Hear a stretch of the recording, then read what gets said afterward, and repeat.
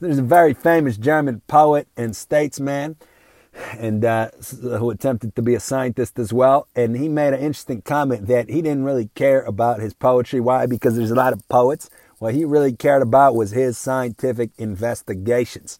This is an interesting thing because externally, this poet is still just as famous or more famous than he was in his day. When we look at him and other people look at him, we think, wow, he must have been super proud to have been a poet. He must have had great self-esteem and great pride from his poetical accomplishments. And yet, according to his own words, he would say, I don't give a hoot about that. I care about something else that made me special, that made me better than other people. So to apply this to our own self, because we're probably not that famous, would say that frequently we look at other people that have accomplished things, whether it's on a huge scale, they are very famous, a superstar, movie star, billionaire, whatnot, or just our neighbors, ourselves, or family or friends that maybe a better job than us, nicer clothing, a nicer car than us. So we look at that and we think that a person must feel really great about him or herself. Wow, if only I could look like that person. If only I can earn as much as that person. If only I can live in such a nice place as that person. I would be so happy. I'd be so proud like they must be. Right now, I look at the social media, look at how proud this person is of what he or she's doing. Look at how happy and healthy they are with their self-esteem. But the reality is, of course, that very frequently, no matter how much we accomplish, we do not feel good about it at all. And we don't give a hoot about it. We take it for granted. And we're only concerned with what we haven't done, what we haven't accomplished. So, for example, we might be a champion athlete that has only lost once or twice, and yet those one or two losses might be the only thing that we think about day and night. Everybody that we beat. That's for granted. It's the one or two people that we didn't beat that really eat away at us. But of course, other people look at it. They don't see our inner point of view. They just see the accomplishments. They say, wow, that person must be super confident and all of that.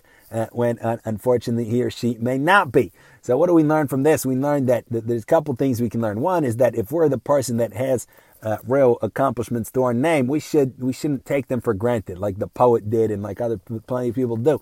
We should be grateful and we should be thankful. And a way to gain some perspective is to think about how other people would view it. How would another person view us if we're a very famous poet? As a famous poet. So maybe we should feel good about ourselves for what it's worth, at least a little bit. Maybe we shouldn't say, I don't care about this. I just care about something else that I did.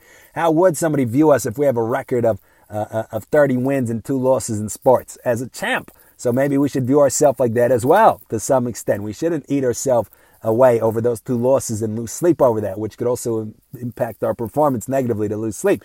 Right? Well, how would somebody view us if we're we have some money, we have a nice job, we can pay the bills, we take care of our family as a responsible, competent adult. So maybe we should internalize that image as well and say, wow, it's not somebody else that's like that, it's me.